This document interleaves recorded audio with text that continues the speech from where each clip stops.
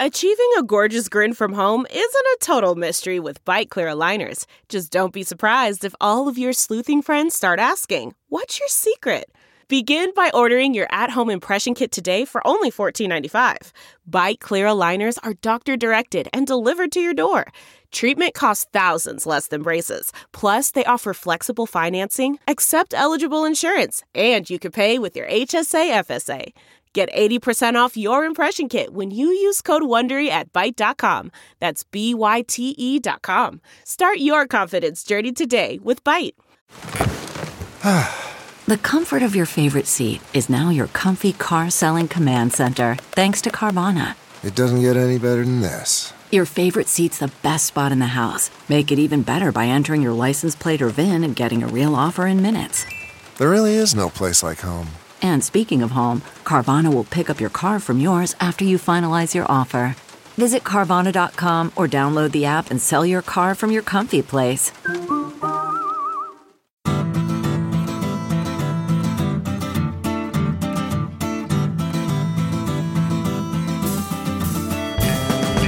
Welcome to the Sinica Podcast, a weekly discussion of current affairs in China, produced in partnership with SupChina. SupChina is the best way to keep on top of all the news out of China, especially if you subscribe to our email newsletter, SupChina Access, or check out supchina.com for all the original reported stories, op-eds, great regular columns, and our growing range of videos and podcasts. It's a feast of business, political, and cultural news about a nation that is reshaping the world. I am Kaiser Kuo. I'm coming to you today from my home in Chapel Hill, North Carolina. With Trump finally out of office and the new administration commencing at last, as one might expect, we've seen a number of policy papers drop recently, hoping to shape the direction that Biden and Harris, Tony Blinken, Jake Sullivan, and the others named to the new administration's foreign policy team will take when it comes to policy toward Asia. The Asia Society Policy Institute released one recently, but today we're going to be talking with the authors of a different paper, one put out by the Quincy Institute for Responsible Statecraft, entitled A New U.S. Strategy in East Asia. The recommendations in it align very, very closely with those that many of our other guests on this program have put forward and that I have found personally very compelling. So, unsurprisingly, I read the Quincy recommendations with real relish. My three guests today, the paper's authors, are Michael D. Swain, Jessica J. Lee, and Rachel Esplen-Odell, all with the Quincy Institute. Let me introduce each of them in a little more detail. Michael Swain is director of the Quincy Institute's East Asia program. He has long been a very prominent analyst of Chinese security studies and has a whole bunch of publications on China's defense and foreign policy under his belt. Before joining Quincy, he served as a senior fellow at the Carnegie Endowment for International Peace. Previously, he was a senior policy analyst at the RAND Corporation. You might recall that last time we had Michael on, it was to talk about an open letter calling for a very different approach to China that Michael had authored along with others in the field that I greatly admire, Susan Thornton, Taylor Fravel, Ambassador Stapleton Roy, and the late, great Ezra Vogel. May he rest in peace. Michael Swain, welcome back to Sinica. Thank you. Thank you very much, Kaiser. Happy to be here. I'm delighted you could join us. I'm also delighted that Jessica J. Lee joins us for the first time. Jessica is a senior research fellow at the Quincy Institute's East Asia program and an expert on U.S.-North Korea relations, who many of you have probably seen on TV or heard on the radio or seen quoted. Jessica cut her teeth in the policy world as a congressional staffer on the Hill, working for the chairman of the House Foreign Relations Committee. Jessica, welcome to Sinica. Thanks for having me, Kaiser. It's great to be here. And last up is someone I've only gotten to know in the past year or so, but who has made quite a splash. Rachel Esplen-Odell is a research fellow at Quincy, which she joined after completing her PhD from MIT, where she wrote her dissertation on the politics of different national interpretations of the law of the sea. Like Michael, she was also previously at the Carnegie Endowment for International Peace. Rachel, welcome at last to Sinica. I've been meaning to have you on for a while. I'm excited for this conversation. Thanks, Kaiser.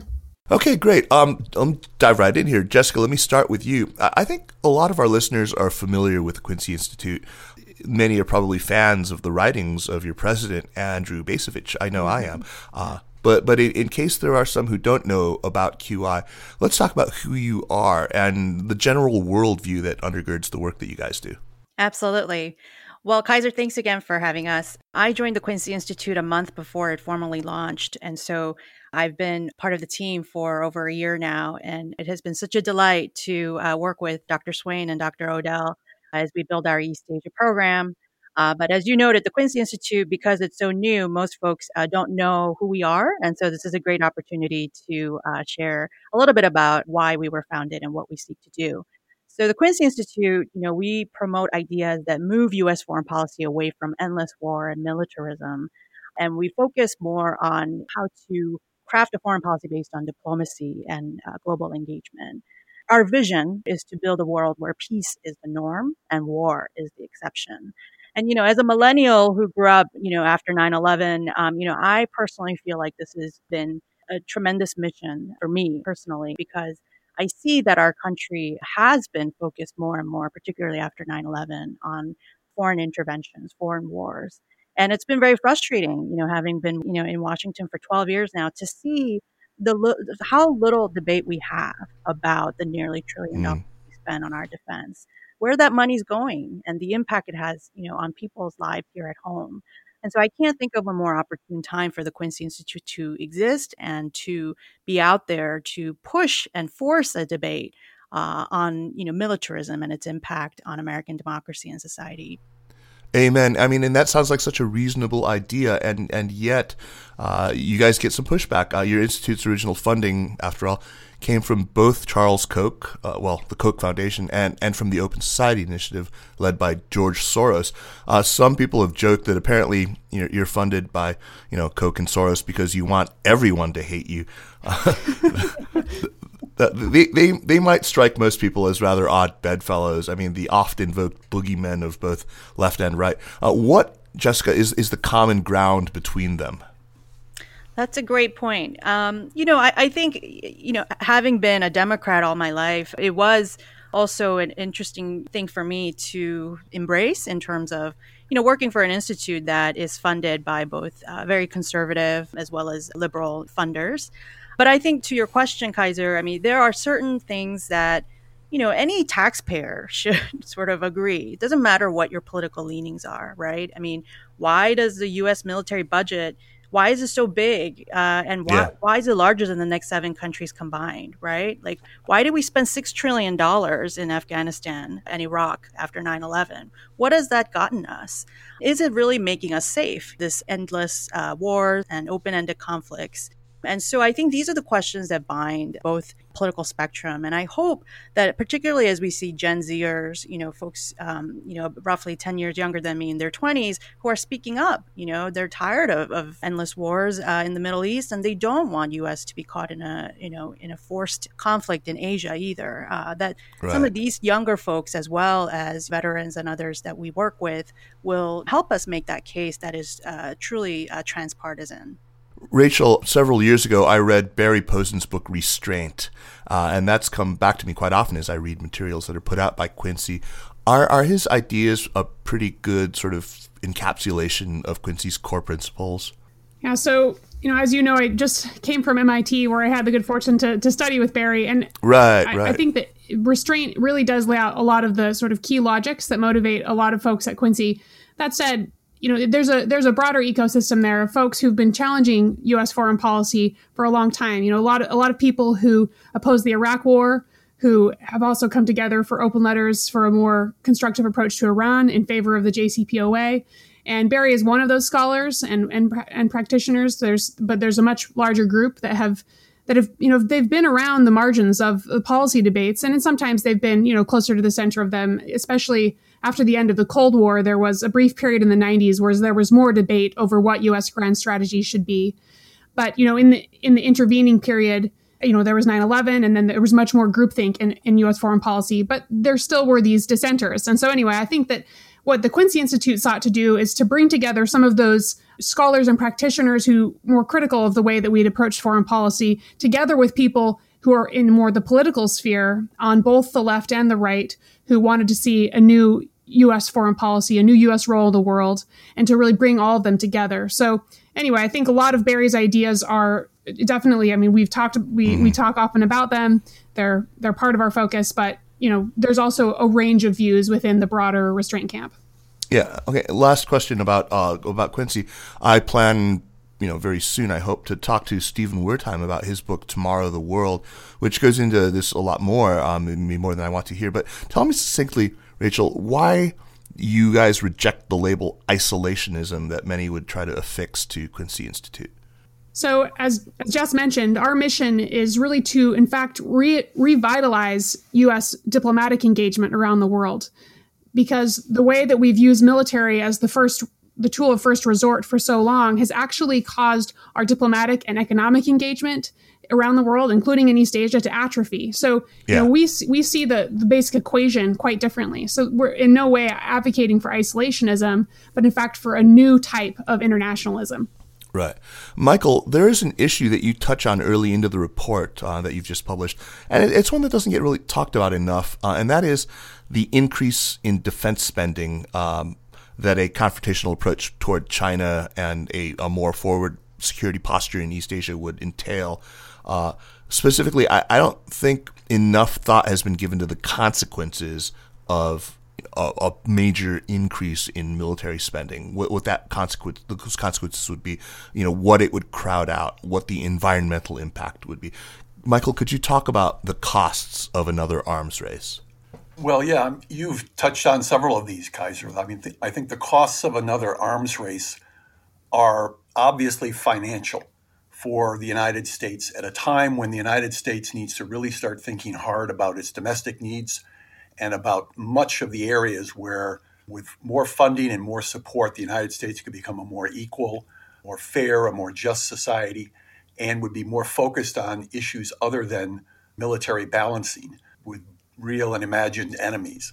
Right. The idea of defense spending really is driven by a notion of U.S. global primacy and the idea that only a hegemonic U.S. can ensure global stability and prosperity. And it pushes military buildups for supposed deterrence without really thinking about how we might actually engage with other countries, particularly the Chinese, to reach understandings on volatile issues that really do require mutual restraint. So, arms racing just takes money away from other areas. It diverts our attention in ways that are much more zero-sum in dealing with potential adversaries. And it just continues this military-industrial complex and influence within American politics that is designed towards preserving and maintaining high levels of defense spending for political reasons. And I think we've got to get beyond that kind of thinking and looking at what are our defense needs in realistic terms, what sort of defense spending is really necessary. I think that a certain level of defense spending obviously is very necessary for the United States. Sure. And the U.S. must maintain its position as a major technological actor in the military area for a whole host of reasons. But the idea that what we need to do is avoid getting into relationships where there is no end to arms racing, where it's, what is the solution to the problem? And the answer is not more deterrence. Often the answer is a more sophisticated strategy that combines deterrence with reassurance and a lot of diplomatic efforts that can then dampen the necessity for endless arms racing. And I think that's what Quincy stands for. Jessica, just now Michael flicked at the impact of arms racing, of this sort of new Cold War mentality on domestic politics. And that's something that you've actually looked at quite a bit when it comes to racial ethnic relations in the United States as well. We've seen this just since March, once President Trump started referring to, former President Trump started referring to, I love saying that, I'm going to say that again. Once former President Trump started talking about, the China virus, the Wuhan flu, the Kung flu or whatever, do you think that people appreciate the full impact that has had, especially on Asian Americans? Yeah, that's a great question, Kaiser. Thank you for that. Before I launch into that, I just want to build upon what Michael said earlier. I do think that it's important to also recognize that, as part of the COVID omnibus bill, Congress passed a bill that included 96 new F-35s, funding for building 96 new F-35s. And it would cost $9.6 billion, which is enough to pay for grocery bills of America's poorest households for one whole month. To your question and to Michael's point, there's definitely trade-offs as we fuel our addiction to militarism and to the military-industrial complex. So I just wanted to underscore that point. But to the question about, absolutely, Kaiser. You and I talked about this in a webinar Quincy Institute and Jewish Currents hosted last spring. in which you and I and others, talked quite a bit about the racism and the anti-China rhetoric that was emanating very strongly from the White House. And it was very scary, to be honest with you, to see someone so high up in the U.S. government openly embrace terms that could easily fuel racism toward an ethnic community here in the United States. And we know from studying Asian American history through Japanese American internment and others that this is not a joke. These things can result in some horrific human rights violations. And so to me, I was very stunned and quite concerned. So I think, just to be brief, you're absolutely right. There's a civil liberties component to all this, as some in Washington rushed to a Cold War-like conflict with China. And it's something we need to debate more fully. So let's get into the paper itself. One of the questions that's been on the minds of a lot of people that I've talked to, for example, Evan Feigenbaum, about the relationship between an Asia policy or an East Asia policy, as the case may be, on the one hand, and a China policy on the other. Evan, for example, quoted Richard Armitage, who was his former boss, on what that relation should be, and he definitely says that you've got to get the one right in order to get the other. Should one be subordinate to the other in your way of thinking? Do you think that we have to get Asia strategy right before we can get China strategy right, or is it just the opposite, or do you think that we can approach these two things together in parallel? Well, I would say that we have to get both of them right, and I wouldn't necessarily say one comes before the other. I think they have to complement each other, obviously. They have to reinforce each other. So to begin with, yes, you do need a larger strategic assessment about what is the role of the United States in Asia, what are its advantages, what are its leverages, what are its deficiencies or shortcomings, and develop that in ways that are realistic in formulating a strategy for advancing U.S. and friendly and allied interests in the region. For Quincy, I think in our approach in the report is that both on Asia policy and on China policy, we follow certain general principles. One is to have balance in the region, not dominance. Neither the U.S. nor China is going to dominate Asia in the future.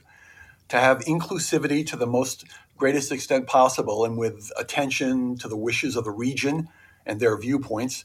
And that includes China, but first and foremost, I think it includes U.S. allies. Far greater attention to common threats posed by climate change, pandemics, global economic instability, and domestic terrorism in the form of, for example, in the U.S., populist nationalism. So it's not a strategy centered on strategic competition with China. No Asian nation wants the kind of myopic, zero-sum approach to China that's now dominant in many policy circles in the United States.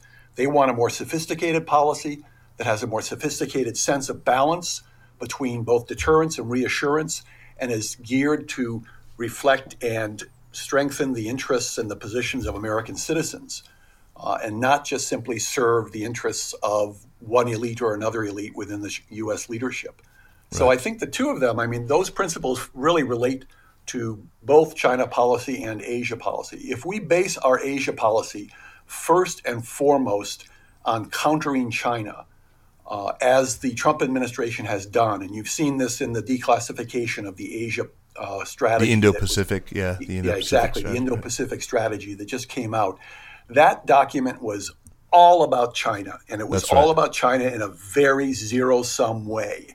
It made it very clear that the free and open Indo-Pacific concept was not an inclusive concept for the entire region. It certainly did not include China, despite the fact that some U.S. officials have said that it does.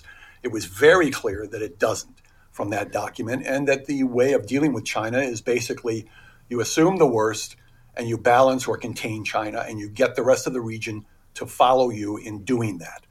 And that, I think, is a recipe for disaster in Asia. It's not going to work. Other countries won't support it. So we've got to get this right and understand exactly how China threatens us and how it doesn't threaten us and cannot threaten us, and what China's presence and influence means for America's own objectives and interests.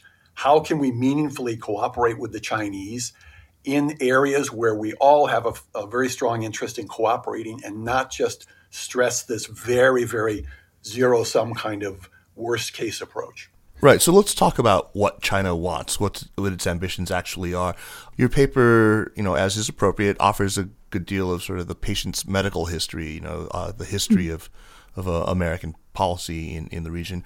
And one of the things that you look at is, of course, the changes that have taken place across the region. Not surprisingly, the most consequential of these changes has been the continuing economic rise and growing military capabilities of China, as well as China's increasingly repressive domestic policies. I think few in the world of U.S. foreign policy would dispute the importance of these things. But you guys also push back on claims that we often hear about what Michael's talking about China's ambitions, of its revisionist or its revanchist or hegemonic intent.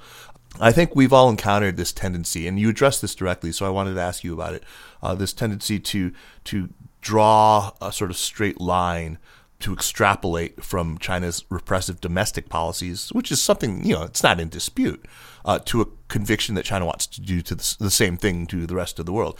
This is something I talked about with Ryan Hass on the show that I recently published with him. How does your paper deal with this? How do you, in the work that you guys do day to day, try to persuade people that this straight line extrapolation is flawed? I think that's a key point, Kaiser. And in fact, in addition to the problems with this straight line connection between China's domestic authoritarianism and its supposed, global and hegemonic ambitions abroad, I'd also add that there's a tendency to sort of say that China's reached the end of history. That you see this in this narrative that U.S. engagement has failed, and now China is, authoritarian and it's the adversary. And I obviously China is a far more complex, dynamic, pluralistic society than that. And it's definitely become much more authoritarian in recent years, but, its history is still unwritten, right? And so I think that we're trying, in this report, we really try to excavate the ways in which China has changed and the ways it remains highly complex and its future is unwritten. And on the foreign policy piece in particular, we try to emphasize certain things like what does China want? What are its sort of views of the world? And what is China trying to accomplish when it comes to, is it really trying to kick the United States out of the region or promote its model, its so-called model of development around the world, or undermine global democracies? And basically our argument is that most of these common canards in, U.S. foreign policy in the Washington discussion just really aren't nuanced enough to capture what's going on in China, which certainly its authoritarianism in some ways diffuses around the world because they're developing technologies that, other countries that are wanting to exercise more control over their populations are importing. And in some global institutions, they're pushing back on certain values that the United States embraces regarding political, religious, indigenous rights. And so these are things that China is clearly, in some ways, exerting what we might say are negative impacts on the world. But in other areas, they've been quite pro-social, as IR theorists might say. They've tried to engage in ways that promote a global trading system and support international development. And they're not nearly so revisionist, I think, as the common narrative implies. Yeah. If I had to sum up in a simple sentence, I'd say that Beijing wants to emerge as a major 21st century power in all relevant spheres, with enough power and leverage in the international arena to protect its most basic interests: territorial integrity, increase living standards for its population, strengthen legitimacy for the Chinese Communist Party within China, and a strong voice in all international fora. Now, does this mean China wants global dominance? I think we mirror image when we blithely assume that this means that China does want that objective. We achieved global dominance in the United States through a combination of very specific factors coming out of World War II. China is highly unlikely to duplicate our experience unless we and they push worst casing to such a high level that there is no other choice but to seek dominance to prevent being extinguished by the other side. Right. But we need to avoid that. But I don't think Chinese leaders think they can dominate the world. There are too many countries, major countries, who won't accept their dominance, and they have significant amounts of their own leverage. And China has too few areas of real leverage to export their model and get it accepted, nor to force others to accept their model. You guys have an awful lot of recommendations, very broad in scope, very ambitious, and it's likely to draw criticism for being too ambitious. So with that in mind, let me start with the question of prioritization, or maybe triage is the right word here. What are the most urgent and pressing issues in East Asia that the Biden team really needs to address right away, first 100 days? Well, if I could answer, I would say that first thing it needs to do is to stop the zero-sum, worst-case demonization of China and adopt a much broader, more sophisticated notion of the threats and opportunities that face the global system. Part of our whole logic in this paper is to argue for a broader understanding of what is security for the United States and the world and in Asia. And it goes far beyond counterbalancing China. It is important to counterbalance China in some ways, but it's also important to understand that other things need to be countered and dealt with, and we need to work with the Chinese to do that. So I think we need to reestablish coordination with China on pandemic management. That's probably first and foremost. And the Biden administration has come out very strong on taking a very different approach to COVID than the Trump administration, which was basically no approach at all. I think they should redeploy their CDC and other health experts to China, to the offices that Trump shut down, and should work with China to secure and bolster medical supply lines, increase vaccine production and distribution. Secondly, I think that China needs to work with the United States. The U.S. needs to approach China on climate cooperation. Absolutely. John Kerry, who's now the climate envoy, needs to go to Beijing and to identify how the U.S. and China, who are the world's two largest carbon emitters, can mobilize the world to take bold action to go beyond the Paris Agreement, expand joint investments in low-cost decarbonization technologies that can help the developing world to develop a greener infrastructure. And then thirdly, I would say they need to really get serious with the Chinese about crisis avoidance and crisis management. They need to start thinking about how can we engage the Chinese in meaningful ways that will allow us to avert an open-ended arms race and put a cap on the tensions that are brewing between the United States and China, particularly in Asia, over the South China Sea, over Taiwan, and potentially on the Korean Peninsula. So there's already in the Office of Secretary of Defense a military-to-military crisis communications effort with the Chinese military. But I think we need to go beyond that and build on that. It has to be expanded beyond mill to take in civilian dialogues as well, to really start off in a direction that says, we agree on the need to avoid getting into crises. We need to establish clear mechanisms that have applicability not just to the military, but to civilian leadership as well. Let's focus first on some of these areas of cooperation that we can go through, the sort of low-hanging fruit. But one of the broad baskets of recommendations that you guys make, I'll direct this one to Jessica, is to reprioritize diplomatic engagement and economic integration. And you guys call for what you term inclusive regional diplomacy and cooperative security. And Michael flicked at that just now. It's not just about countering China. One of the things that you suggest is that we should encourage a rapprochement between China and the other states of the region, including our allies like Japan and South Korea. That makes perfectly good sense to me, but I think that's going to trigger a lot of people who frame competition with China as essentially zero-sum. I mean, aren't we supposed to be restoring those alliances for the very purposes of constraining or containing China? Why should we encourage closer ties between our allies and the PRC? Yeah. So Kaiser, thanks for that question. I mean, I think the challenge of the Biden administration is going to be working with allies, being more engaged in Asia, not through seeking dominance, but, as you just said in your question, seeking more of a cooperative regional framework. And I think that's essential. I think part of what needs to happen, to your previous question about priorities too, is going to be a real recognition and reckoning that our allies are not necessarily close on certain issues. For example, South Korea and Japan are far apart on North Korea, right? That is going to be a difficult one to tackle. Mm-hmm. But, then take, for example, China and South Korea. They're very much aligned in more of a diplomacy-centered political resolution to the U.S.-North Korea issue. And so it's not binary. Like, these are the good guys and these are the bad guys. Right, and US, exactly. Is the leader of the good. I mean, the issues in the region are thorny and complex, and it's going to require a lot of maneuvering and creativity. And that's what diplomats are supposed to do. They're supposed to find the common ground. They're supposed to talk to adversaries and de-escalate tension. And so I think that's the work. But, just to add, I know we're going to talk more about Korea in a second, but, I think on North Korea issue in particular, this is going to be something that really does require a regional kind of buy-in. We know that Americans, especially after the Paris Agreement and JCPOA experience, there's a lot of concerns in the region about whether Americans can be trusted, right, by way of a multilateral agreement. And so North Korea is no exception. I mean, we already are isolating ourselves by, putting this impossible standard of, denuclearization or bust. So we're already isolated in that sense that, we're not taking the North Korea issue, I think, very seriously. But assuming that the Biden administration will go ahead and take it more seriously, I think the part of the work of diplomacy is going to be, considering the input of all the regional actors, including countries like China and Russia, that, we may have great misgivings about, but we have to work with them anyway.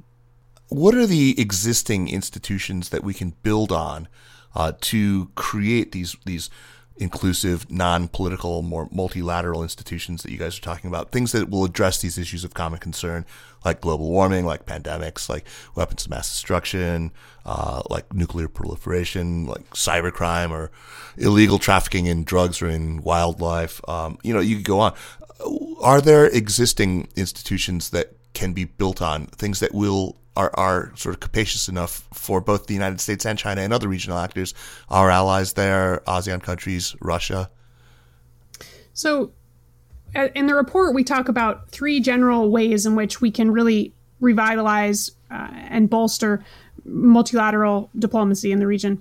And I think the first one is the ASEAN-centric institutions. So there are, ASEAN, the Association of Southeast Asian Nations, has a really dense web of fora and institutions that help facilitate dialogue and cooperation in the region. And sometimes it's popular to sort of poo-poo ASEAN as just being, a talk shop. But I think that they really do facilitate, well, first of all, talk. That is important. You need countries talking, about key issues.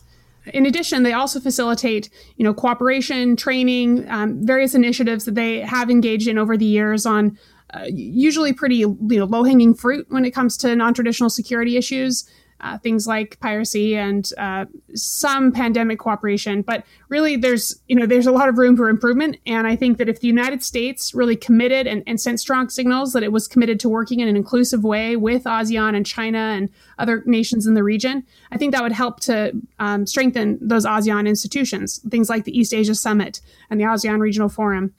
And now the second major plank of regional engagement that where we could do a lot more work is in transforming the nature of our security alliances with countries like Japan, Korea, Australia, Philippines, where we could, seek to move those away from being exclusively focused on military deterrence missions and to expand them to have more robust dialogues about a broad range of other issues such as pandemics and climate change and maritime security, non-proliferation, and to bring other countries into that, whether that be on a sort of mini-lateral basis or trilateral bases.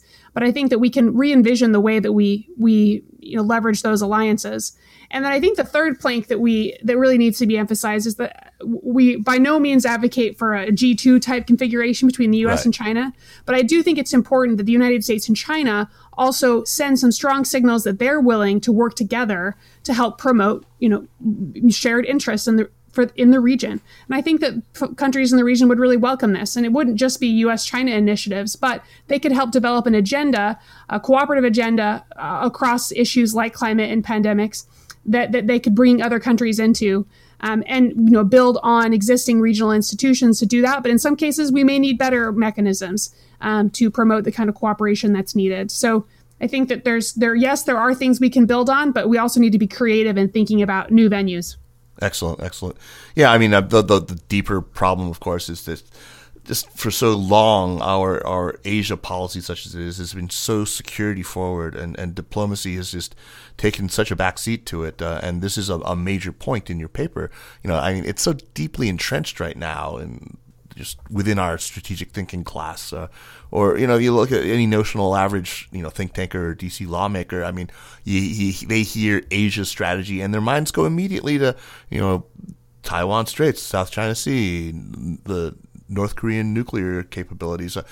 It's hard to get them to think in terms of multilateralism or diplomacy anymore. It's really frustrating. Anyway. Well, I think the United States really is in a situation today in the world where, it's become pretty obvious that it cannot act largely alone or in a way that sort of instructs other countries what they need to do in order to achieve its objectives. It has to be able to establish a strong way for cooperating with other countries in which you really do listen to them and you don't just engage in this kind of echo chamber. Oftentimes, U.S. officials will go to Asia and they'll talk to their counterparts in Asian capitals, and they will often hear what these people think they want to hear. And they will tell them things that reinforce American views that, these Asian countries, they just want us to stay there and really push against the Chinese. But if you look more broadly, a lot of these societies, including Japan, yes, they want the United States there to be a counterbalance to China in a variety of ways. But no, they do not want this to be done in ways that simply set themselves up for getting dragged into a confrontation between the U.S. and China.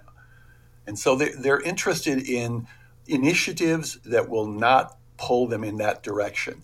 And the Trump administration has certainly not been doing that at all. So U.S. officials, I think, have to talk beyond their counterparts in the defense systems and just within the foreign ministries of each country and try to interact with a broader base of people in the societies and politics in these different countries to get a sense about where they think U.S. should be in Asia. There has to be a lot more listening going on in U.S. policy in Asia than the talking that we've heard for the last 4 years. So one of the ways forward is, of course, through deeper economic integration, and that's an important part of your set of recommendations. But how feasible really would it be for the United States to, as you recommend, rejoin or to join CPTPP? I mean, we never actually joined TPP in its earlier incarnation. I mean, I imagine there's going to be some people who will support that in D.C. It'll be easy to rejoin Paris. Some people will support us rejoining the World Health Organization, maybe. But CPTPP, I mean, that's going to be a tough sell. I mean, it's probably the one that I would give the longest odds on. I mean, not to mention RCEP. I mean, that's even worse odds possibly. Is that even politically feasible right now to be thinking about calling for the United States to join CPTPP?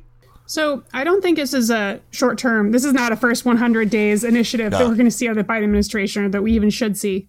But, I think a lot will depend upon the domestic political and economic scene over the next year or two and what the Biden administration is able to accomplish. And, what we really argue in this report is that economic engagement strategy in the region that the United States really does need, including, joining TPP, CPTPP, exploring joining RCEP, is really dependent upon a new approach to domestic economic policy and a better linkage of the two. And, people, of course, this has been a longstanding argument that when you pass a trade agreement, you need to have trade adjustment assistance. But really, it's been kind of like putting a Band-Aid on someone whose leg has been amputated, the amount of trade adjustment assistance that has been done. And we really need to kind of revolutionize that perspective. It's not just about providing some retraining here and there. It's about really making sure that the distribution of the gains from trade is much fairer and juster than it's been up to this point. And that needs to entail tying trade agreements. When we join a trade agreement, it's not just about improving standards in the agreement, which oftentimes has been the focus. It's high standard trade agreements with trade adjustment assistance. Yes, we need high standard trade agreements. And I think, folks like Katherine Tai, the new nominee for U.S. Trade Representative, they'll do a good job at negotiating high standards for trade agreements. But it has to be coupled explicitly, in legislation with investments at home. Because, a lot of people who study trade agreements have found that it does increase, trade in developed, advanced industrialized countries does increase economic inequalities. You've got to make sure, if you want to make these trade agreements sustainable, you got to make sure that you're fairly distributing those gains in terms of investments in education and in healthcare and in infrastructure, so that it's actually benefiting the American people more generally and not just the wealthiest in our country. Right. So, I think that the Biden administration, that is one of their priorities. I don't think that they have quite the kind of national trade strategy that we really need. But I think if they're able to really, revitalize the economy in those ways, that might help to rebuild some of the political support for trade, which the Chicago Council polling last year found that Americans still support international trade. I mean, a lot of people suffered from those tariffs that came with the Trump trade war with China.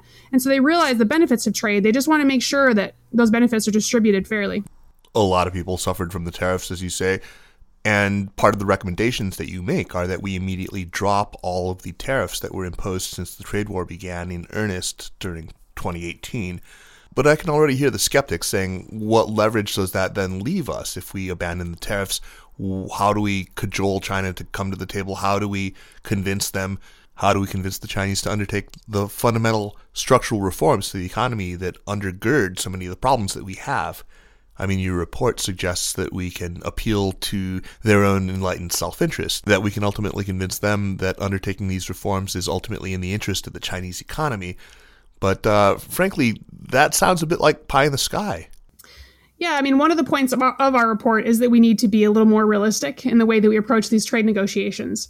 I think the idea that we can go in there and fundamentally restructure the Chinese economy by slapping on some tariffs was one of the reasons why the Trump trade strategy failed, right, and why they were never able to negotiate a phase 2 and why the phase 1 agreement was flawed. And so I think that we have to kind of moderate some of our expectations. I think part of the issue is that I do resist a little bit this idea that we have to work from the framework of the tariff of the trade war, as if that is the optimal baseline that we want. I mean, this is continuing to harm American farmers and American consumers and American workers who can't export their products as much as they could before because of the retaliatory tariffs. So, I think we need to get to a place where we lift these, even if we're not going to achieve this pie in the sky notion of fundamentally restructuring the Chinese economy. But of course, we can't, I think that just the nature of politics is such, and the nature of, some of Chinese economic practices that aren't fair or that need to change is such that we need concessions in exchange, right? And I think that there are ways that we can make that kind of a deal, concessions on intellectual property protections and on certain kinds of reforms to state-owned, to state subsidization of the economy. Mm-hmm, mm-hmm. I mean, let's keep in mind what started this whole trade war between the Trump administration and China. It was basically based on a flawed understanding of what trade is about. It was based on Trump's notion that the United States was losing because it had a bilateral trade deficit with China, that was a major, major problem that had to be rectified, and that Chinese misbehavior in a variety of areas was what created that trade deficit on the part of the United States. Right. There was some of that contributed to it, but it essentially wasn't because of that. And trying to equalize trade balances on a bilateral basis, any economist will tell you, other than maybe Peter Navarro, if he qualifies, yeah. If he qualifies, is just a spurious and futile effort. You're not going to get it. Of course. You have to look at this on a global basis. And so you have to rethink how are we going about trying to correct some of the economic abuses and misbehavior of all parties. And it's not unique to the Chinese in some ways. We have to also look and see exactly what has been the negative impact of China and economic relations with China on the United States. To listen to the Trump administration, you'd think that our entire economy has been gutted by the Chinese, which is just an absolutely absurd argument. Right. I mean, China's contributed to a third of global growth since 2008, according to the World Bank. And it's had a very positive effect in many areas, including in the United States. But it has also had the effect of creating unemployment, as Rachel said earlier, because of agreements of some sort. And has also had a bad effect because of the Chinese acting in ways on technology front in particular that have been really not fair and have not been on an even playing field. And in terms of their cyber theft of technology, which has been extensive. Yeah. And let's talk about technology. I think that's an important thing, because that was another spur, as you indicated, to the trade war itself. Your recommendations on technology sound pretty familiar to me. I wasn't surprised to see certain names that are very dear to me in the footnotes to those sections. You guys argue, though, against the kind of decoupling that the Trump administration has championed, and you don't argue either for dropping all export restrictions. So you have sort of what you call kind of limited disentanglement. What does that look like? And how does it, as you guys argue, actually decrease the sense of vulnerability that each side feels, if we remain coupled but have a kind of limited disentanglement? Well, I don't think we have in the paper, honestly, a clear definition breaking down this technology, that technology needs to be decoupled. No. This one doesn't. A lot of this, Kaiser, revolves around how do you define dual-use technologies? What is critical for national security? What kind of technology do you need to really control and prevent other countries from obtaining, particularly countries that you think might not be terribly friendly towards you? And that's a challenging issue. It's not as clear cut as I think many Americans would like to think. But what we've done thus far has been to err on the side of calling more things as being part of the national security and dual use that we absolutely cannot allow to have any kind of connection with the Chinese, rather than looking seriously at what are the technologies that are really important and what are not. I mean, we say in the report, we do believe that this area needs to have, as I can't remember who said it, Hank Paulson or somebody, high walls in a narrow area. Right. The phrase is small yard, high fence. And Paulson said it, but I think Gates was Robert Gates was the first person to use that. Right. So it's a question of how do you define that? I mean, it sounds good, but you've got to really be able to define it in a sophisticated way that by people who really know what they're talking about, who really know about the technology, who understand how technology changes and what's important in developing technology. I mean, this idea of decoupling our technology innovation from the Chinese, just cut it off because technology is a big threat, is just going to lead us to be isolated. The Chinese will work with other countries in areas of technology, but it could very well end up weakening everybody.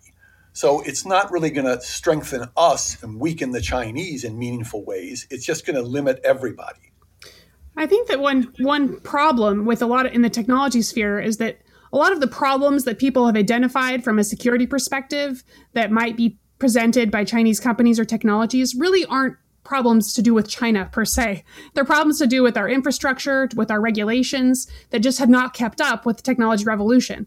So, I totally endorse the perspective of Sam Sachs, which tends to argue that what we really need is better standards that protect privacy for apps, or that, better security in our infrastructure. Irrespective of national origin. Irrespective, exactly. That will apply across the board, including to American companies, right? Where there's real security concerns there. And also even thinking about it in these national origin terms just betrays a lack of understanding of the nature of the technology sector and of the way that companies have interlinkages with each other, and the way that, if the Chinese government really wanted to gain access to certain data, they could just hack an American company if they don't have high security standards, right? So I think that that's really where the bulk of our effort should be focused. Yeah. I mean, it would have been impossible to spell out exactly what technologies and to come up with an operational definition of what dual-use technologies really are. So, I mean, nobody's going to fault you, I think, for not, achieving that level of specificity. But let's talk about another part of the paper now, because there are so many other things that I want to do here. The section where you kind of spell out your ideas about American force posture in the region. This part, I think, it would surprise people who have preconceived notions of what the Quincy Institute is all about. What you guys call for is nothing like withdrawal from within the first island chain, nothing like ceding a sphere of influence to China. And while you do reject the idea that the U.S. military should aim for regional dominance or hegemony, what you do recommend would result in the substantial reduction of U.S. forces in the region. So what you do prescribe is a focus on anti-access area denial, which, interestingly, is exactly what China's focus has been in terms of its strategic posture there. Could you explain for our listeners who aren't really steeped in military matters what anti-access area denial is and outline what it is that you recommend the U.S. do?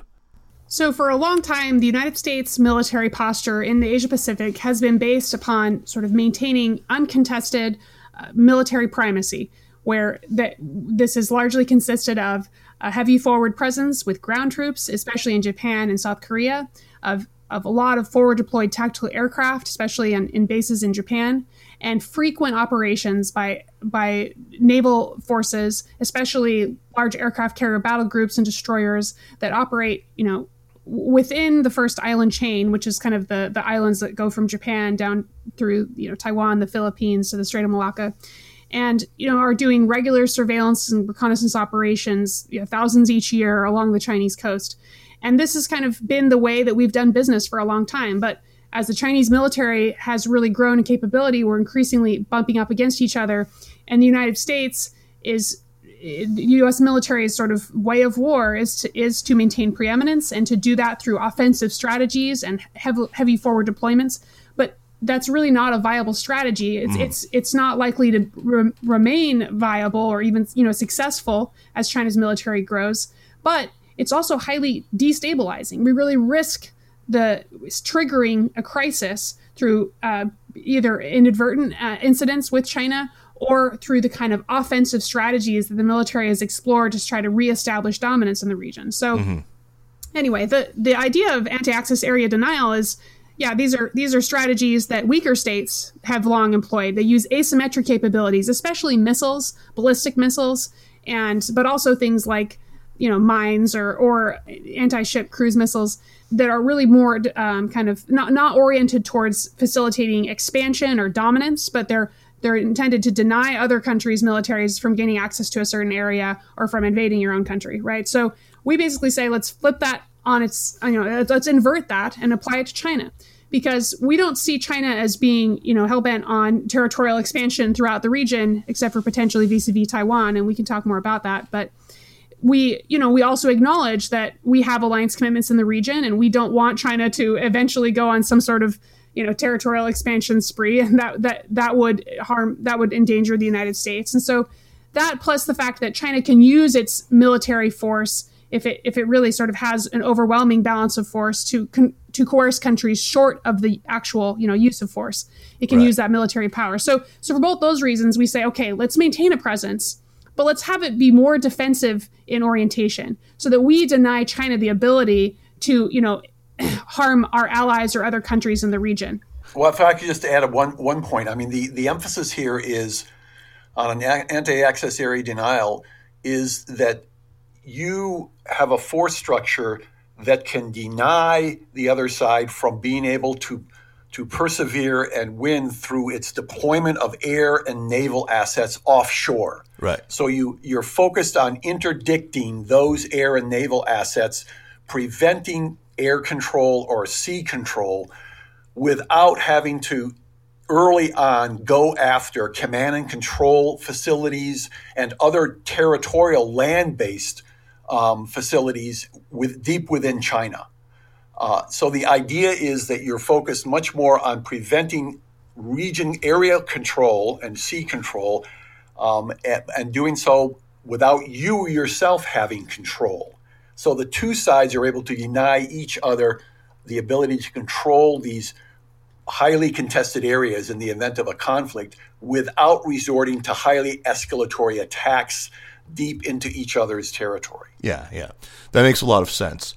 Just now, Rachel had talked a little bit about some of our existing forward deployments. Jessica, your recommendations push back against the idea that U.S. forces in South Korea, I don't know what they number, but we have numerous forces in South Korea, that those could be brought to bear or were ever intended to be brought to bear in balancing China. This wasn't the role that U.S. troops in Korea or this alliance with Seoul was ever meant for. It was always about North Korea, after all, right? What about forces in Japan?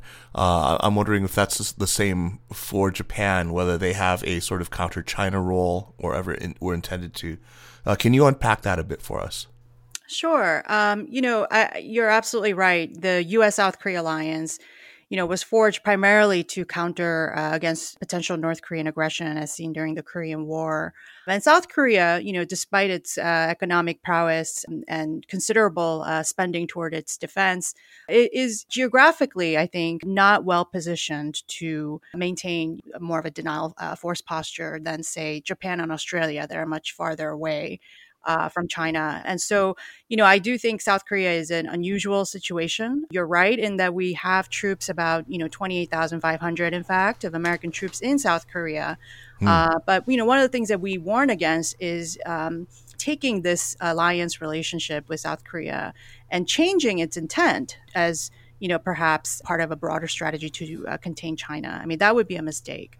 And so I think we need to be really clear about what these alliances are meant for and try to work directly with those countries to address their threats rather than kind of lump it all as part of a grand strategy that, may actually harm our allies' interests. And you saw that in 2017 with the, deployment of THAAD missile defense system, where South Korea was punished, through economic coercion by some $7 billion, in terms of Chinese tourism and everything else that, ended quite abruptly because South Korea decided to deploy that missile defense system despite objections from Beijing. So there's a lot of cost to our earlier conversation, about these moves. And I think South Korea experienced firsthand what that looks like in terms of having to choose between U.S. and China.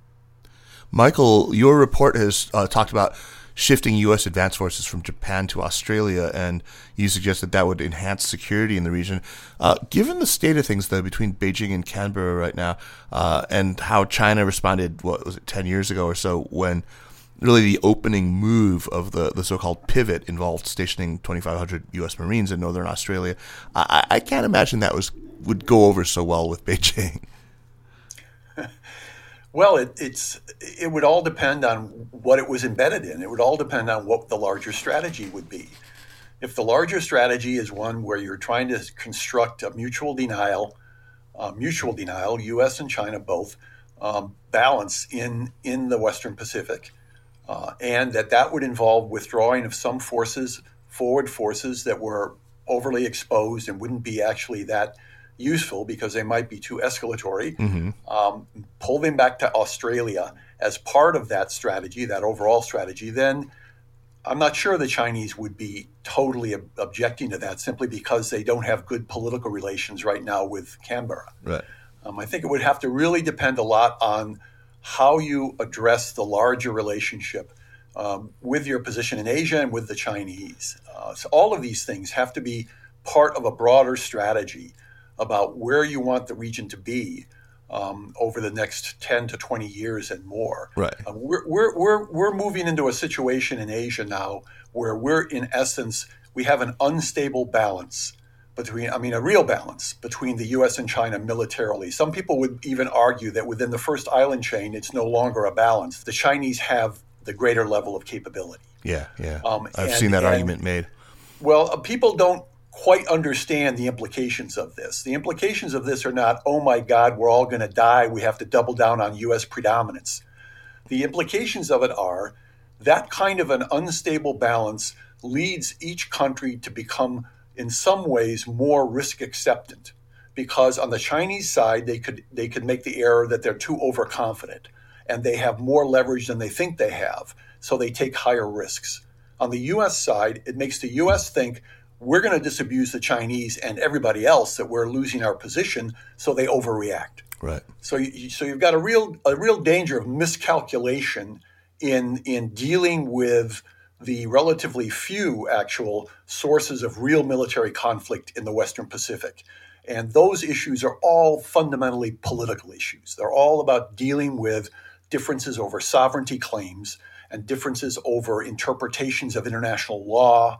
They're not over China needs breathing room and it has to expand to achieve greater, to take over greater territory than it's claiming. So people have to recognize that this is all part of the effort to try and establish a stable balance with levels of tension reduction across the region. That's the better way to approach the dynamic that we're looking at today. So I want to dedicate most of the rest of the time that we have left here to Taiwan, which is, of course, very much in the news of late. But let's talk a little bit about the South China Sea and your recommendations when it comes to maritime disputes there are built on this belief that the U.S. has gotten Chinese intentions wrong, or that we've exaggerated the extent of actual Chinese mischief there. Can you go through what you think we've gotten wrong really succinctly, and whether you think we should continue, for example, to conduct phone ops, freedom of navigation operations within Chinese claimed waters, and maybe your recommendations on how we should better manage potential crises in those waters? Yeah, I think the core of what we've gotten wrong is the idea that China poses a fundamental threat to U.S. interests in the South China Sea. Our interests are in open shipping lanes and, the ability to navigate our military vessels through those sea lines communication. And China is not threatening either of those core interests. They have objected, certainly, to various U.S. military operations in the South China Sea, but those tend to be in two general categories. One is U.S. surveillance operations near Chinese naval bases that make them feel really insecure and that we do on a very frequent basis, or, along Chinese coast more generally. And two is our freedom of navigation operations, especially near disputed islands in the South China Sea, like the Paracels or the Spratlys. And, I think that we really need to adopt a new approach where instead of pursuing these relatively destabilizing military operations, we can instead go to China and essentially strike a deal where we say, look, we need to be able to maintain military access to the South China Sea, but we don't need to be conducting, 2,000 or 3,000 surveillance operations along the Chinese coast every year. And we don't need to be constantly surveilling, right next to the Sanya naval base. So in exchange, China is increasingly itself operating its naval bases far from its own coasts and in other states' waters. So they have this growing interest in, their own freedom of navigation. And so I think there's increasing receptivity. China's never threatened to exclude military vessels from the South China Sea. And I think there's real room for that kind of modus vivendi. And if we'll tone down the frequency of our surveillance, as well as stop doing phone ops near disputed features where we don't even take a position in theory on who has sovereignty, and we shouldn't be doing that. And I think that'll be more stabilizing, both for U.S. interests as well as in those disputes themselves. I don't think it serves the interests of any countries in the region, including Southeast Asian nations, for us to be sort of contributing to the military tensions over those disputes. Mm-hmm. Okay, I'm going to move to Taiwan now. Taiwan, not literally. I'm not going to move to Taiwan. I would. I've actually advocated for it. My wife isn't crazy about the place, unfortunately. But Taiwan has been very much in the news, as I've said, because of, among other things, Secretary of State Pompeo's announcement on January 9th. But even without that 11th hour mine-laying activity by Pompeo, it's a fraught, very difficult, and obviously pivotal issue from Beijing's perspective. It's the biggest single issue. In your paper, you describe a kind of perverse effect that comes of the U.S. staging exercises in the vicinity of the Taiwan Strait, and in all things that seem to signal tacitly or otherwise support for independence, that this actually makes things worse for Taipei. Explain how that works, how this perverse impact takes place, and how a show of U.S. support actually ends up making things tougher for Taiwan. Well, I think if you want to answer that question, Kaiser, you really have to understand what has been the role of Taiwan in the U.S.-China relationship. Taiwan was a critical issue that dealing with Taiwan facilitated the ability of the United States and China to normalize their relationship back in the 1970s. During that period, the two sides certainly did not agree on what was the status of Taiwan and what should ultimately be done about it necessarily. The U.S. position was we don't care what the ultimate outcome is of Taiwan as long as it's reached peacefully and without coercion. And the Chinese themselves agreed we will place a peaceful resolution of the Taiwan issue at the top of our priority, which would be a shift from their previous policy, which was basically to invade and seize Taiwan. But in return, the United States would acknowledge that there is one Chinese government, and it did not challenge the Chinese notion that Taiwan was part of China.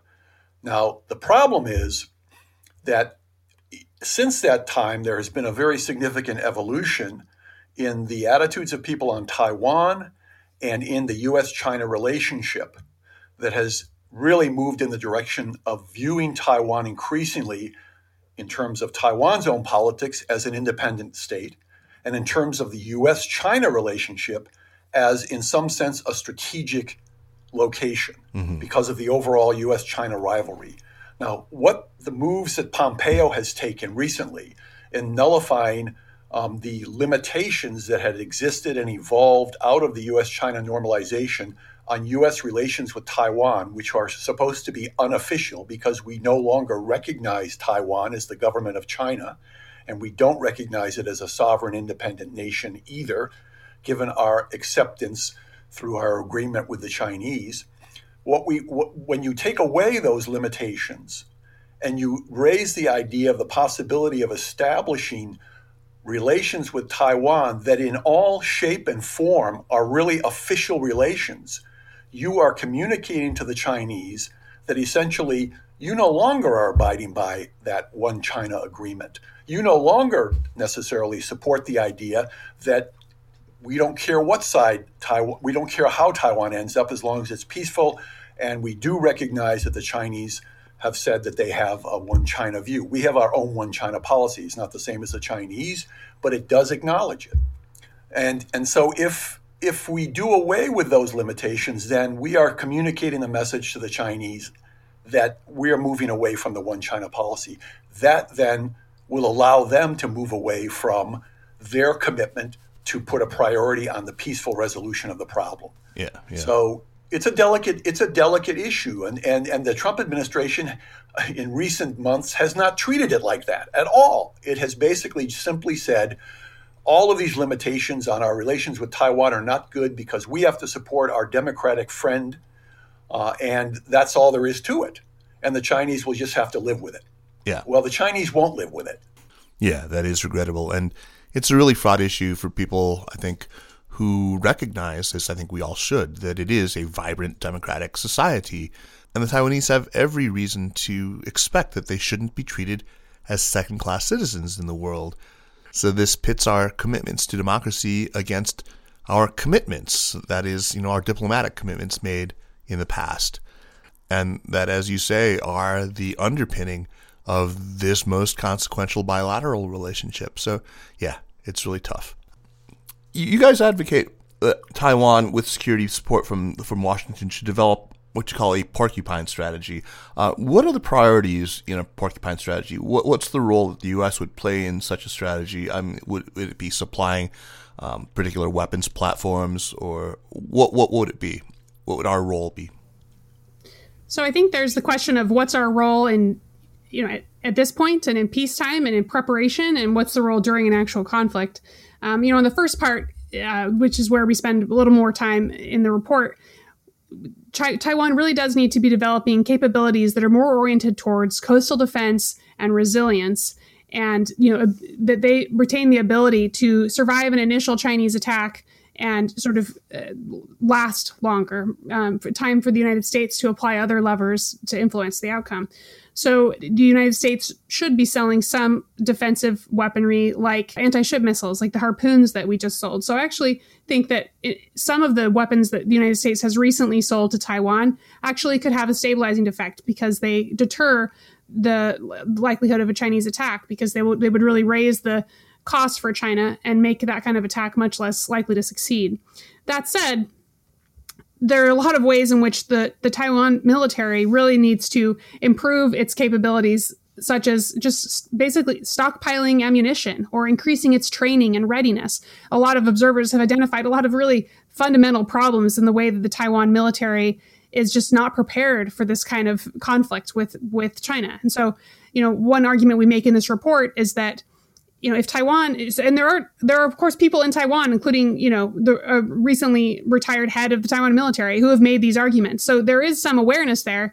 And what we're arguing is that we need to use a little bit more leverage to get Taiwan to make those kind of contributions to its own defense and to be more serious about it. If they want the United States to come to their defense, then they also need to be serious about that defense. So maybe we should consider making some of our arms sales conditional on Taiwan really investing in those kinds of training and readiness and stockpiling of ammunition and building its defense industrial base in a way that could enable it to survive longer in a conflict. And then, once a conflict broke out, I think a lot of people have.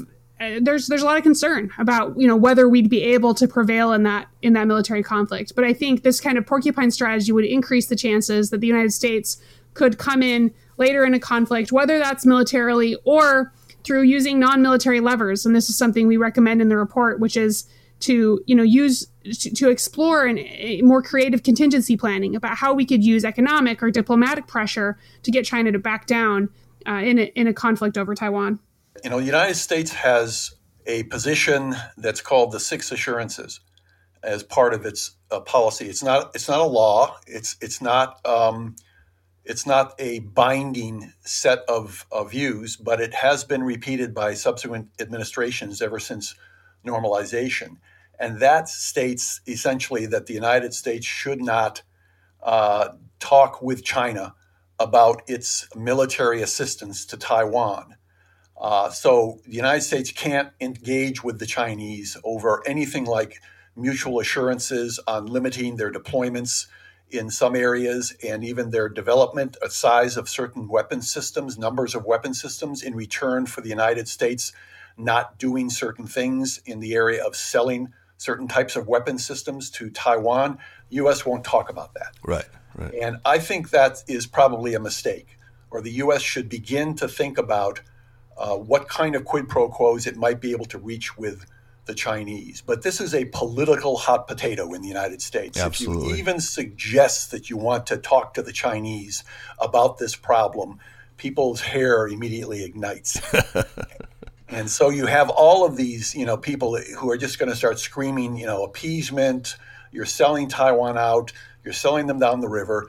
But let's be honest about this. We're trying to establish and maintain a situation, we meaning the United States, where we are basically continuing to kick the can down the road. That we're continuing to try to maintain some level of mutual deterrence and mutual reassurance so that at some point the two sides, Taiwan and the mainland, can reach some kind of more stable understanding. So it is really a holding action on the part of the United States. And it's one that I don't think, given China's increased military power and given the trajectory of U.S.-China relations towards greater and greater levels of contestation of an adversarial relationship, this Taiwan issue is going to become really unstable. Yeah, you're very blunt about that there are very unfavorable trends that Taiwan faces. Obviously, it comes down to this, familiar advice that we've long heard that neither Taipei nor DC should provoke Beijing. You see how many people, not just in Taiwan but in the U.S. as well, would find that, though, to be deeply unsatisfying. Well, sure. Is there a way for policy to reverse these unfavorable trends, short of us simply out competing China? Well, I think you have to certainly understand that the Chinese themselves contribute to this problem. It's not all just one side. The Chinese themselves have dismissed Tsai Ing-wen completely as a splittist. They won't deal with her. They don't take anything she says in any way as being credible. They're fearful that she's just the beginning of a slide towards full independence with the U.S. backing it. And I think that the Chinese need to look at their own situation. Their one country, two systems approach, the way it's been certainly applied to Hong Kong, is not going to be the solution. They've got to develop more creative ways of engaging with the Taiwanese themselves that really can be in some way more reassuring. But they're certainly undermining their own efforts by what they've been doing in Hong Kong. Yeah. And in other places as well. So the Chinese need to, if this is that important an issue for the Chinese, Taiwan, and the question of unification, and if they understand the real dangers of using their military to try to resolve this, and believe you me, a conflict with the Chinese over Taiwan will not be limited to Taiwan. It will go well beyond that. And I think they recognize that, but they need to recognize that their strategy in dealing with Taiwan has not worked. Right. They have to have something that's much more attractive to Taiwan. They've got to be much more flexible.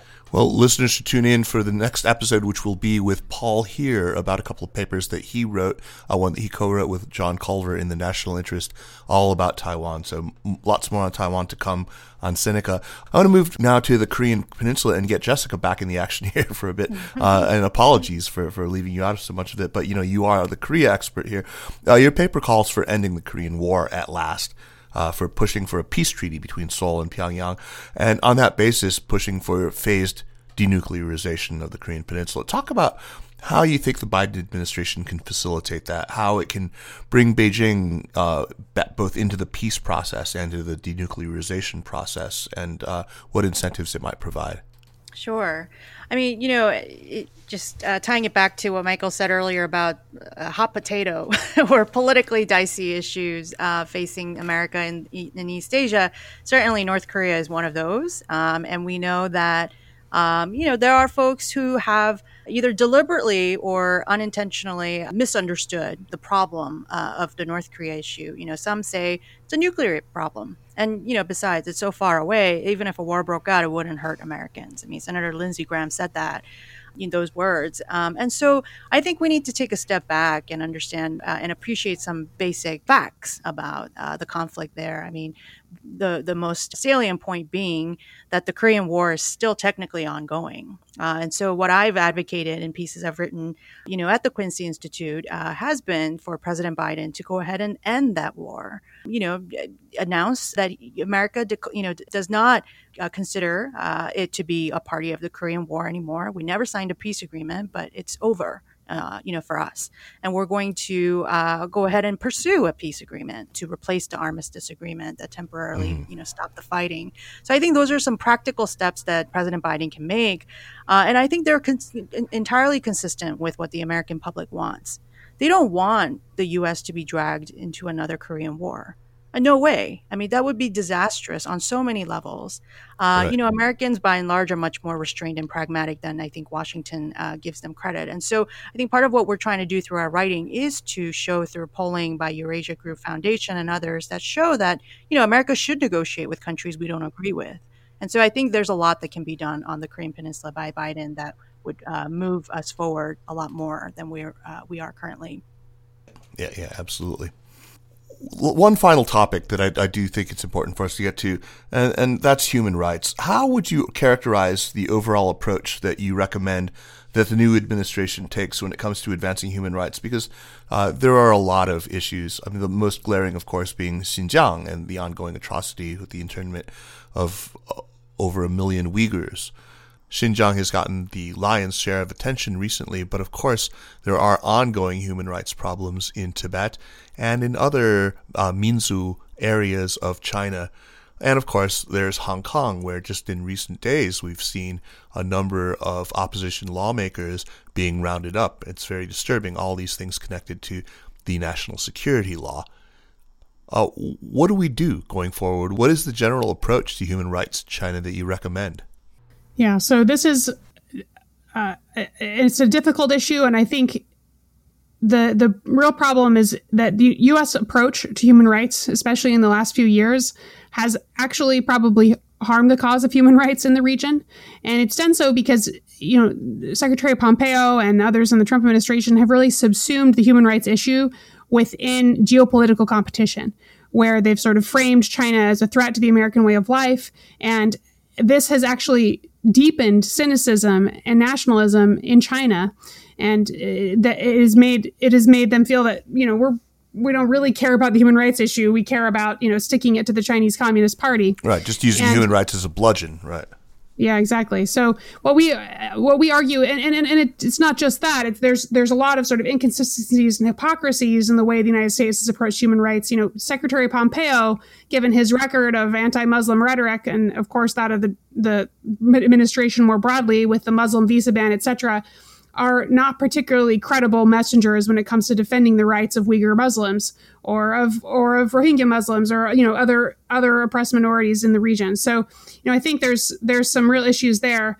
But what we advocate is for a new approach that is first of all, not that decouples human rights from this geopolitical or economic competition. That's another issue where sometimes it was a little hard to tell if a sanction that the United States was applying on China over some human rights issue was really about the human rights issue, or was it kind of backdoor protectionism?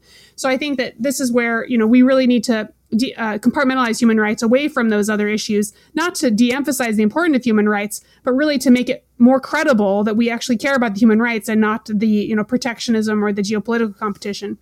But then beyond that, we also argue for the need for engaging in a more multilateral approach rather than, unilateral shaming and sanctions. So we need to work with other countries, and not just Europeans, but also Asian nations and nations from relevant cultural communities like Muslim majority nations when we're addressing abuses towards Muslims like those in Xinjiang.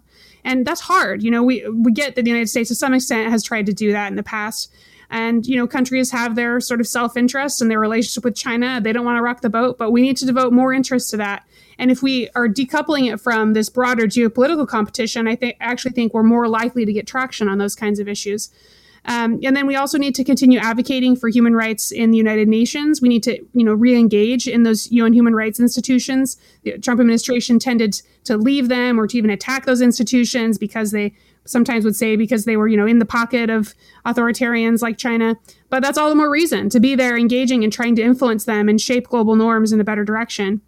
And then, the third plank of our proposal is to really use more targeted support to repressed groups through things like immigration and refugee policy, and through, targeted law enforcement to prevent harassment of Chinese nationals or other nationals that are in the United States, and to not ourselves, engage in that kind of harassment in an undue discriminatory manner towards visitors and immigrants from East Asia and from China.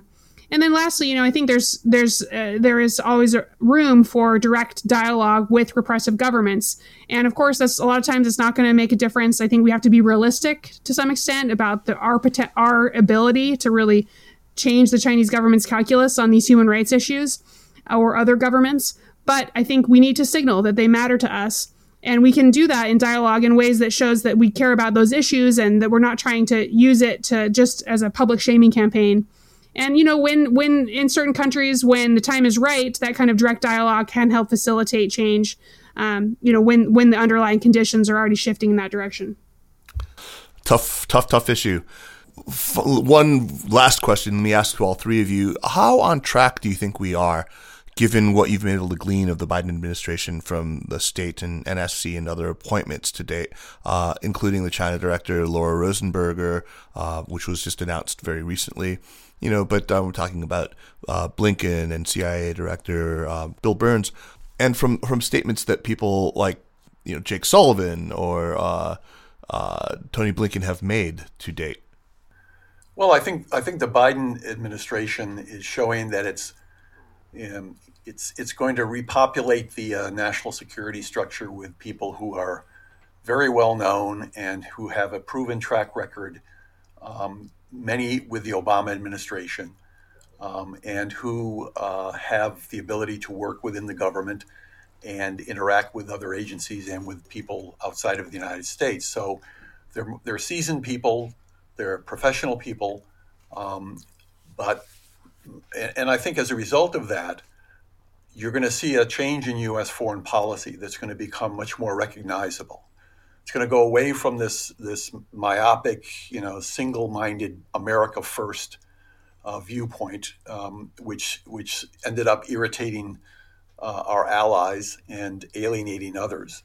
And it's going to be, I think, more oriented towards trying to cooperate and develop positive sum outcomes in a whole lot of areas. But it still remains to be seen whether this team is going to recognize the kind of fundamental changes that we highlight in this report that have occurred, particularly in Asia, that have changed the position of the United States in the region significantly.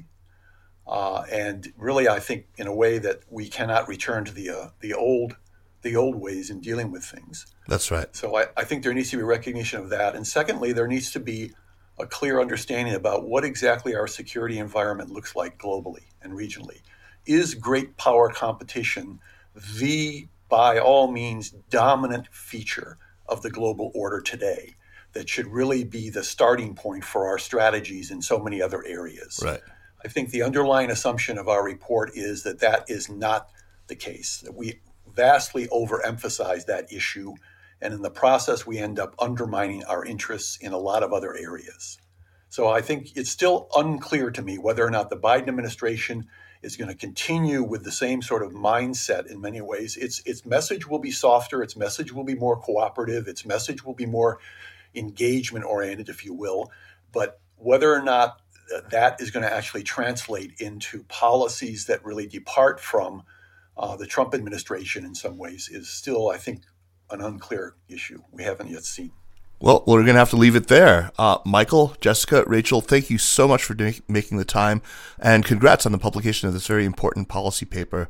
Let's move on now to recommendations. First, a quick reminder that SupChina has just published its annual Red paper, and it's free to read this year on our website.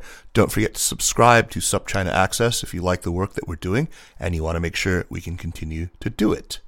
Okay, recommendations. Rachel, why don't you go first? What you got for us? Yeah, so I'd like to recommend an album that I've been really enjoying recently by Ray Zaragoza. It's called Women in Color, and it's, I think, a great sort of album for this moment, and I really like that. And then I guess for a book that I would recommend, probably I love Ursula Le Guin. She's always my sort of go-to recommendation, and I just kind of love everything I've ever read by her. But the Earthsea trilogy, yeah, Earthsea. Tehanu was my favorite in that series, but I think my very favorite of hers is The Dispossessed, and I keep coming back to that again and again. So love that. Fantastic recommendations. Great. Thank you very much. Jessica, what about you? What do you have? Well, I have been struggling to stay away from my laptop and my smartphone, even when I'm not supposed to be working. And so one way that I've tried to address that is through doing puzzles. And so I've gotten into these 1,000-piece puzzles that have kept me off the screen and, kind of slowed things down so that I can process what I'm seeing and reading. So highly recommend puzzles for folks who feel like they're impulsively reaching for their phone, even when they need to slow down and not be inundated. They had a couple of puzzles at this beach house that I went to with my family over the summer. One of these, rentals. We were there for a week with our other bubble couple, and we ended up just spending an awful lot of time doing puzzles. It was fun. It was great. I really enjoyed it. Yes. Great. Good suggestion. Jigsaw puzzles. All right, Michael, what do you have for us? Well, aside from my readings, which are primarily in my field, so I don't do a whole lot of other readings, what I do for enjoyment and relaxation is I oil paint. And I've been painting for about 6 years now, 6 or 7 years. And I paint portraits, landscapes, still lifes using oil. And I find it to be an extremely relaxing activity, therapy of a sort. It allows you to really focus your mind. You have to keep attentive to certain things. And I would highly recommend it to anybody who wants to have a good hobby and alternative to their work, and one that will really help them relax and concentrate in different ways. Fantastic. Oh, that's something that I've planned for my retirement for a very long time. I do. It's not as hard as you would think. Most people say, "Oh, oil painting. Oh my gosh. I mean, you mean like Rembrandt?" And they think it's just this gigantic hurdle that you just really couldn't do. Yes, there are issues with it because it doesn't dry that quickly, and you have solvents and all that sort of thing. But that's not a big problem. It's not nearly as daunting as many people might think. It's a lot of fun. I really enjoy it. Oh, great recommendation. Mine for this week is the book Dark Mirror by Barton Gellman. It's about the Snowden revelations, but it's really about the whole Snowden saga from the perspective of one of the investigative journalists who broke the story, Barton Gellman. His whole fraught relationship with the IC, his whole security regimen, which is just fascinating, that he goes into real detail about how he was able to keep operational security. It's about, the ethical issues he had to reckon with. And for that alone, the book is really worthwhile, but there's also just a ton about Snowden himself, who emerges as a really interesting character. I mean, he's really, love him or hate him, he's interesting. It's obviously about the substance of the PRISM program and other programs that the NSA was running, which are really kind of frightening. The friend of mine who recommended the book to me told me that before they read the book, they didn't really fully comprehend the reasons behind the U.S. Intelligence community's concerns about Chinese technology companies, but now they fully understand it. So it's worthwhile to connect it back to our field. Anyway, thank you again, all three of you, Michael, Jessica, Rachel. I look forward to having you all back on the program. Great. Thank you very much, Kaiser. We really enjoyed it. Yeah, it's been a lot of fun. Thanks Rachel. Thanks. Jessica, great to talk to you. Thank you, Kaiser. The Sinica podcast is powered by SupChina and is a proud part of the Sinica Network. Our show is produced by Kaiser Guo and Jeremy Goldkorn, with editing help by Jason McRonald. Drop us an email at sinica@supchina.com. Follow us on Twitter or on Facebook at SupChina News, and make sure to check out all the shows in the Sinica Network. Thanks for listening, and we'll see you next week. Take care.